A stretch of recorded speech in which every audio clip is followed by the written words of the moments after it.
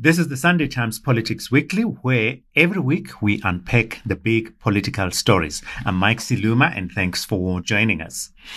This week, we talk matters immigration, more specifically, the activities of a group calling itself Operation Dudula, which has been campaigning against what it calls illegal foreign traders and the employment of undocumented foreign workers. For our conversation this time, we're joined by Shanila Mohammed, who's the executive director at Amnesty International, Professor Rodney Chaka, who's the director at the School of Humanity at the University of South Africa, also known as UNISA. As well, of course, with us is Naledi Shange, who's a senior Sunday Times journalist who has been following the Operation Dudula protests with keen interest as part of her job. With immediate effect. When people resolve. And I quote, in 2 years' time, Eskom's problems will be a thing of the past. People won't even remember load shedding. Unquote. They put saliva on the paper. I'm in charge. That's why these fools are running around here. I'm in charge. And then they share that zone. Point of order, Chairperson. Point of order. The ruling party by point of order. Must step aside within 30 days. No, I'm not going to apologize. He has no brains whatsoever. So the ANC president was sabotaged again yesterday? Well, sabotage, that can be This determined. is not a Shakespeare. Arms, can you please come in?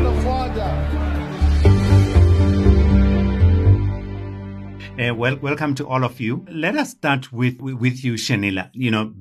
Mainly from your vantage point. As operating from Amnesty International, which operates in many different countries. When tensions such as we are seeing now between local people and foreigners, in particular here, we have to say, African migrants. When conflict like that arises, what conditions usually gave rise to it? Well, I think it's really important to look at the root causes. I mean, what is it that is resulting in this violent activity and rights violations? Now, in South Africa, there are a number of different factors. One is that we have the majority of people in this country live in poor and impoverished conditions. The second is the government's inability to process genuine asylum seekers and refugees. And, we have seen that, they've been, the whole process is broken. We did a report in 2019 where we documented the fact that refugees and asylum seekers in this country cannot get the protection and the rights that they're entitled to under international law and under the Constitution of South Africa. And then finally, it's really the impunity with which many of these vigilante groups operate, and the fact that nobody has really been brought to account for the violence that is perpetrated against foreign nationals in this country. So there's a number of factors that actually result in what we see at the end, which is a violent protest action that takes place, or violent clashes between nationals and foreigners. Naledi, I'd like for you to come in here because you have firsthand interacted, with the Operation Dudula people. You've seen them in action, and you would have had the opportunity to observe what happens, in those communities, what kind of communities they operate in, because obviously they don't, in the main, they operate in the townships and in the kind of like inner city kind of places, the rundown suburbs, etc. Let us start with when you went out and you went, in inverted commas, on a tour with the Operation Dudula people. What did they say was driving them? Okay. Ndata Siluma, I went out with a movement called the Dudula movement. They are separate from Operation Dudula. Mm-hmm. Operation Dudula is operating in the Soweto and Johannesburg area, but now we've seen a divide between the two groups. The Dudula movement is more focused on the Alex and East Rand areas. So I joined the leader of the Dudula movement on a drive-about in the Alex area, where they pointed out to me that they are forced to share services with foreign nationals. They were pointing out things such as RDP houses and flats, which they say were built by government, which have been occupied by foreign nationals. So besides taking over stalls and the likes and retail outlets, they've complained about housing issues. And when I spoke to the Dudula movement leader, he had told me about how they've been going around evicting foreign nationals from these RDP houses and taking away these houses from South African nationals even who rent these out or sell these to foreign nationals, saying that they believe these things should be solely for South African nationals. Mm-hmm. And when they do that, when they evict people or whatever it is that they are doing, that intervention, is it by negotiation? Is it by force? Is it how do they do it? Do they just talk to people nicely, or do they threaten them, or do they? What I was told by the Dudula movement leader was that they usually give the foreign nationals a week's notice, and if they fail to evict, to remove themselves from the houses, they perform forceful evictions. It's happened quite a few times. Just 2 weeks ago, they had evicted a Swaziland national who had actually extended an RDP house in Alexandra, and they were telling me that this house would actually be given to a person in Alex who they felt was more deserving of this property. But they do say that they do not work with violence, which is why they do start off with having conversations with foreign nationals, but these have, according to them, been fruitless up until now. Mm. And when you were going around, just observing, what was happening in the community? I mean, is this something that the whole community is taken up with, or is this a fringe group in your? I believe that the community is actually divided by this, because I did even speak to a couple of vendors who said that they were not for what the Operation Dudula movement was all about. These are local vendors. These are local vendors who are saying, we've operated with these people for over a decade. We're used to them, and we believe there's more than enough to go around. But the Operation Dudula, or Dudula movement rather, they've been saying that with job scarcity being a real matter, and the youth, and so much of the youth being unemployed, it's time to take back these stalls, and they're saying there's no room to share. When I was in Alex last week, what I noticed was that a lot of the foreign nationals had resorted to abandoning their stalls out of fear that the attacks against them would become more violent. Professor Chaka, they just listening so far to our conversation. Do you think that there is a message here that perhaps government is not hearing, or that it is hearing but ignoring? Because it looks like government is missing in action in all of this. No, most definitely. I think there is clear messages in this. And it's unfortunate that we tend to sometimes only react to one aspect of this. So when I wrote a little piece on this in 2016, I'm thinking of a guy who responded by saying, the professor should just go ahead and read his books and leave communities out of this, because there's a tendency sometimes not to see history repeating itself in these kinds of situations. Now, one of the guys who wrote on issues of decoloniality, for instance, speak of the fact that what we have in this country is basically the results of a nervous condition that the masses are having. The 1994 project did not translate into the promises that many people, thought it would translate into. And also, if you look at the kinds of jobs that are claimed that these foreigners come and take over, it is really the jobs that's the most or the majority tend to compete with. And so it gives you a sense really of the fact that the masses have not benefited from these promises that the new dispensation was going to bring about. So if we just take some time and read some of the history and read some of these key documents that at one point spoke about the zones of being and zones of non-being, as Frantz Fanon would say, you would understand that it becomes natural for people to want to maintain their space and to sort of try and keep everyone out of that. Unfortunately, South Africa is seen now as that country with secured structures, if you were to use that. And so people coming here are seen, not only people, but Black people coming here are seen to come and vie for the scant resources that are here. And yet, when you have some Europeans coming from other parts of the world, they are not seen as essentially coming to compete with the scant resources because they are not going to the black townships, essentially, you see. So the issues, once again, of whether this is xenophobia, as we have raised in the past, becomes questionable because it seems that this African other is a targeted one. Now, I think we need to have a balanced conversation on this one. So there is the issue of saying Afrophobia and speaking about the unity with the continent, but there's also the issues that the Dudula people are raising, that some of the crimes that are committed seem to be coming from mostly foreign people. And so we just need to have a balanced view of that, because we do understand that for crime to happen, it also needs to be funded. The crime does not just happen. You need to have some people who are able to, to sort of have the seed money for what crimes they want to do ultimately. So it's not true to think that it's only petty crimes that just happen haphazardly, but that there's no strategic crimes that are happening in this country, and as a result of monies that are also put into that. A troubling aspect, of course, of all of this, and Shanila did allude to it.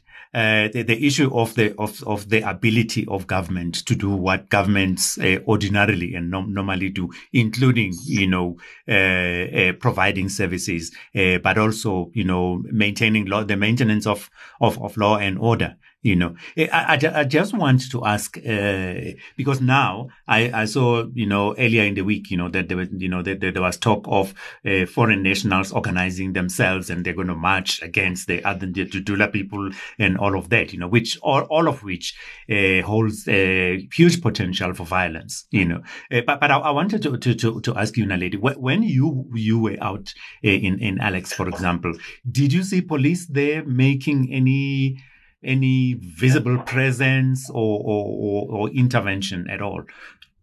When I was there last week, there was a huge police presence. There was a heavy police presence in the area, and we did see police even carrying out some arrests of foreign nationals after checking the documentation. We saw immigration also descending there and Home Affairs. But what the Dudula movement people are saying is that government is being reactive instead of proactive. And some of the things that they've said is that their grievances have been laid to government for a long time, from immigration, from housing, for all of these issues that they've had have reached a boiling point now. And it was last week, seeing a large police presence there did have an effect, but it felt like it was a little bit too late, because it is actually quite boiling already in the area. Prof, I wanted to ask you, a lot of, because of our history, and our constitution and our what are supposed to be our national values, most South Africans would not be supportive of xenophobic activities, etc. But then what seems to happen is that if anything, or any instances where people are raising issues on the ground, we very quickly label them as xenophobic, almost like we don't want to hear their complaints. Am I reading the situation correctly?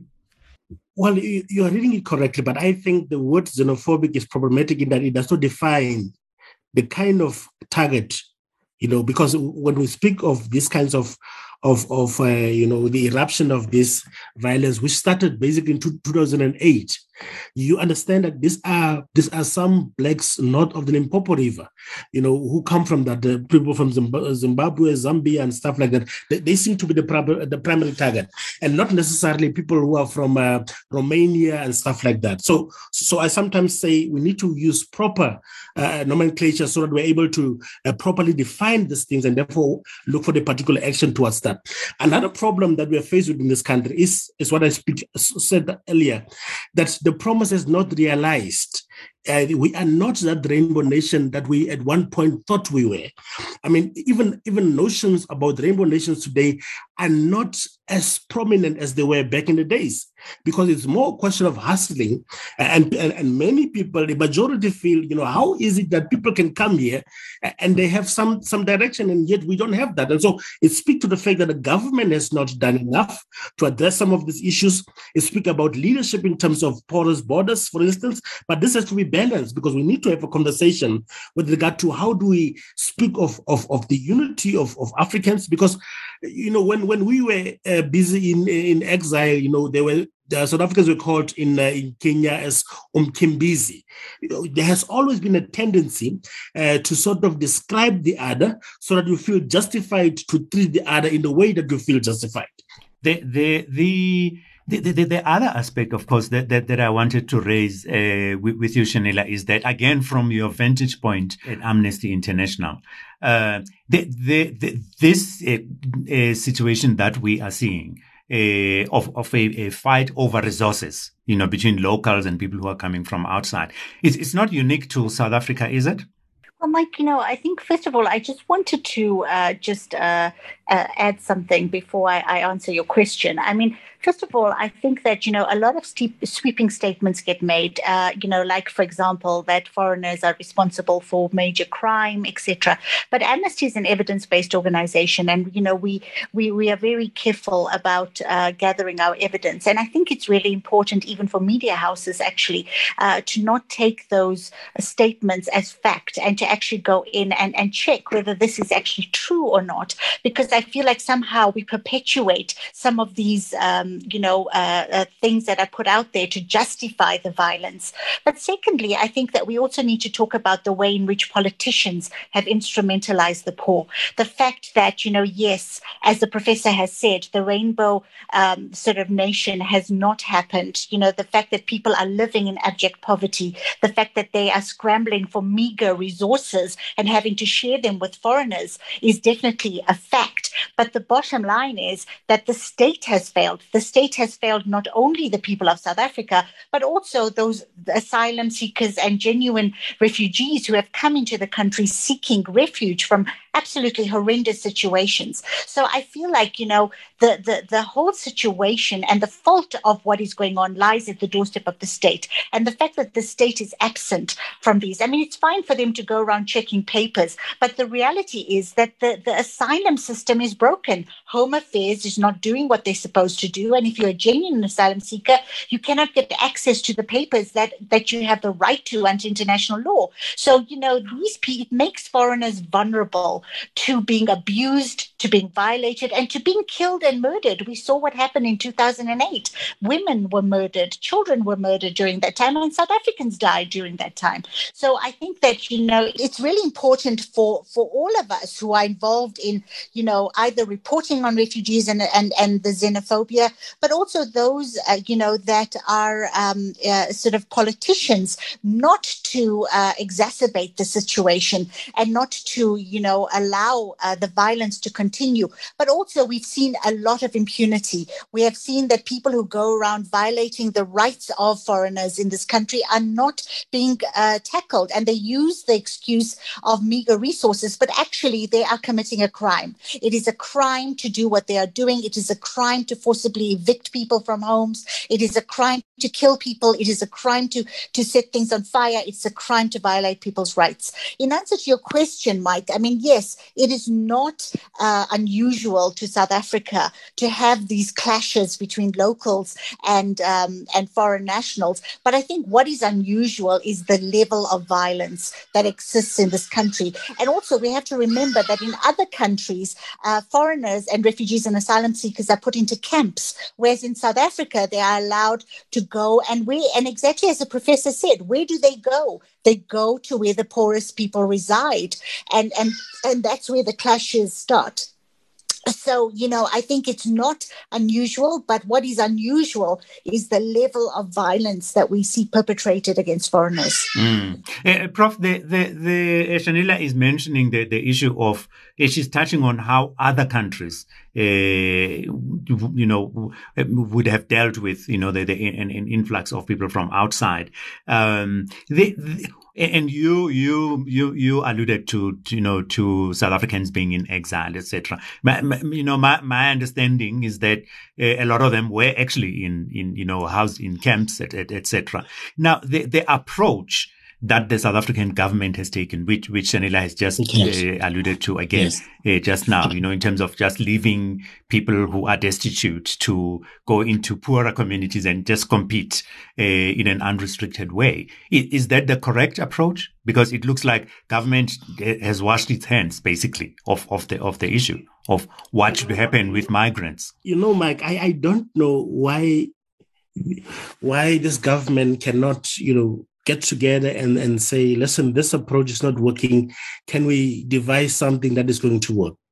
It almost seems like this thing, is now it's cast in stone and nothing can be done with that. And it only reflects the lack of leadership that we have in this country in many sectors, not only in terms of government, but also in other aspects. There's lack of that. So my point is, if we get to a point where an approach is not working, what is preventing us from saying, let us find and learn from other approaches who started with this and then evolved into something that functioned for them?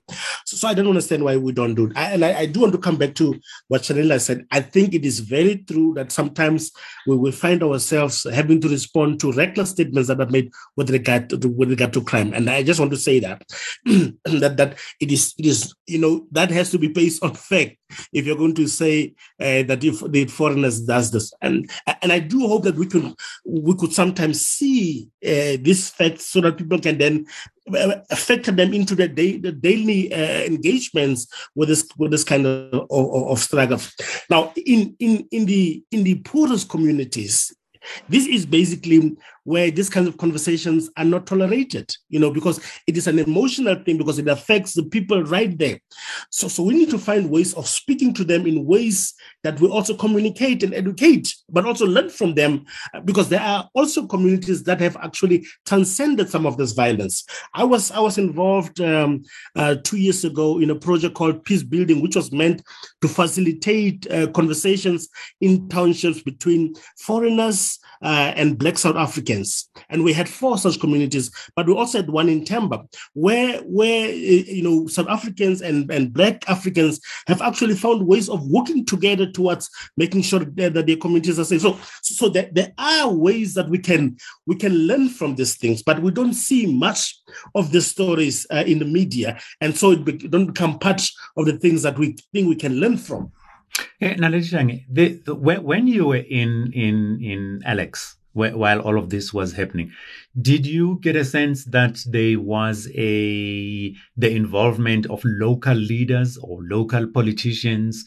I know that some time back, I think in a couple of weeks ago, Julius Malema, for example, of the EFF went to some of the shops in Waterfall Mall, counting how many foreigners were there and, all of that, but in Alex itself, where the violence and the tension is happening, did you get a sense that there was any kind of local, political or other leadership? What the leader of the Dudula movement said was that they were trying to shy away from all things politics. Thus, they separated themselves from Operation Dudula, which we know erupted in Soweto, which has links to the ANC and MK veterans. The Dudula movement, which is operating in Alex, is multi-party in a sense that there are some people who are affiliated to the movement who belong to Action SA. There are some who belong to the EFF. So they're bringing to this movement, I can say, perhaps values and principles that are brought through from their own political parties. But at the forefront of it all, they're trying to keep it non-political. Professor Chaka, just before we conclude, to look at possible options or solutions to this, Recently, government published for public comment regulations to reserve certain employment and business opportunities for South Africans. Do you think that government is leading via policy making, or it's being led by populist sentiment? No, I think it's led by populist sentiment, because you see, it depends. Again, you will get a sense that this thing will be applicable only in certain sectors. There are a number of Zimbabweans in this country that are here on special skills. That we are not saying how much are they doing so that they can transfer the skills to South Africans. You see, so it needs to be a solution that is going to be working. It can't just be something that is based on sentiment. So what is the long-term use of this? Who are the communities that are targeted? So I simply say that there are solutions in this if government would respond to the things that are burning this country. If service delivery becomes something that they respond to, and instead of responding only when there are fires, then perhaps we can in a calm way look at how we implement these things so that South Africans benefit as well in the process. Shanela, the last word will go to you on this. If you were to identify 3 quick wins, say, for argument's sake, that government, that you would recommend government do to bring the situation under control, what would those be? Well, Mike, I think the first thing they need to do is fix their asylum system so that, those that are genuine asylum seekers and refugees and not economic migrants, because all of them are mixed together at the moment, are given the protections that they are entitled to under international law and local law.